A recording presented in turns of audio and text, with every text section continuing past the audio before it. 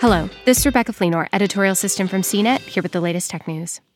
The last chance to register to vote in Virginia was temporarily interrupted on Tuesday after a severed cable took the state's voter registration website down. It's the last day to register to vote in the state, but the outage could potentially lock out thousands of voters. Election officials already anticipated a surge of voters for the 2020 presidential race, many of whom would be registering online because of the coronavirus pandemic. While its website was down, Virginia's Department of Elections encouraged people to register to vote by printing out a paper application. A notice on the voter registration website said, "Due to a network outage, the Citizen Portal is temporarily unavailable. We are working with our network providers to restore service as quickly as possible." The outage was caused by a cut fiber cable near the Commonwealth Enterprise Solutions Center, the Department of Elections said.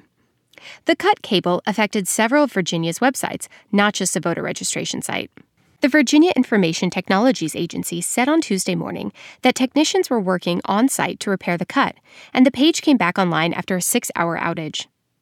Justin Fairfax, Virginia's lieutenant governor, is pushing for an extension to the voter registration deadline because of the outage. Fairfax said on Twitter, "I'm officially calling for Virginia's registration deadline to be extended beyond today due to the service outages impacting voters' ability to register statewide." The Department of Elections didn't respond to a request for comment on whether it would be extending the voter registration deadline.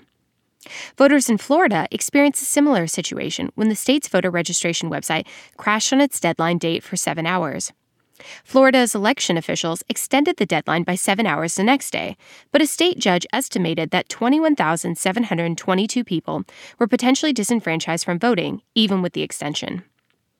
The technical difficulties surrounding the voter registration process could be used in disinformation campaigns on social media, which look to sow discord about democracy.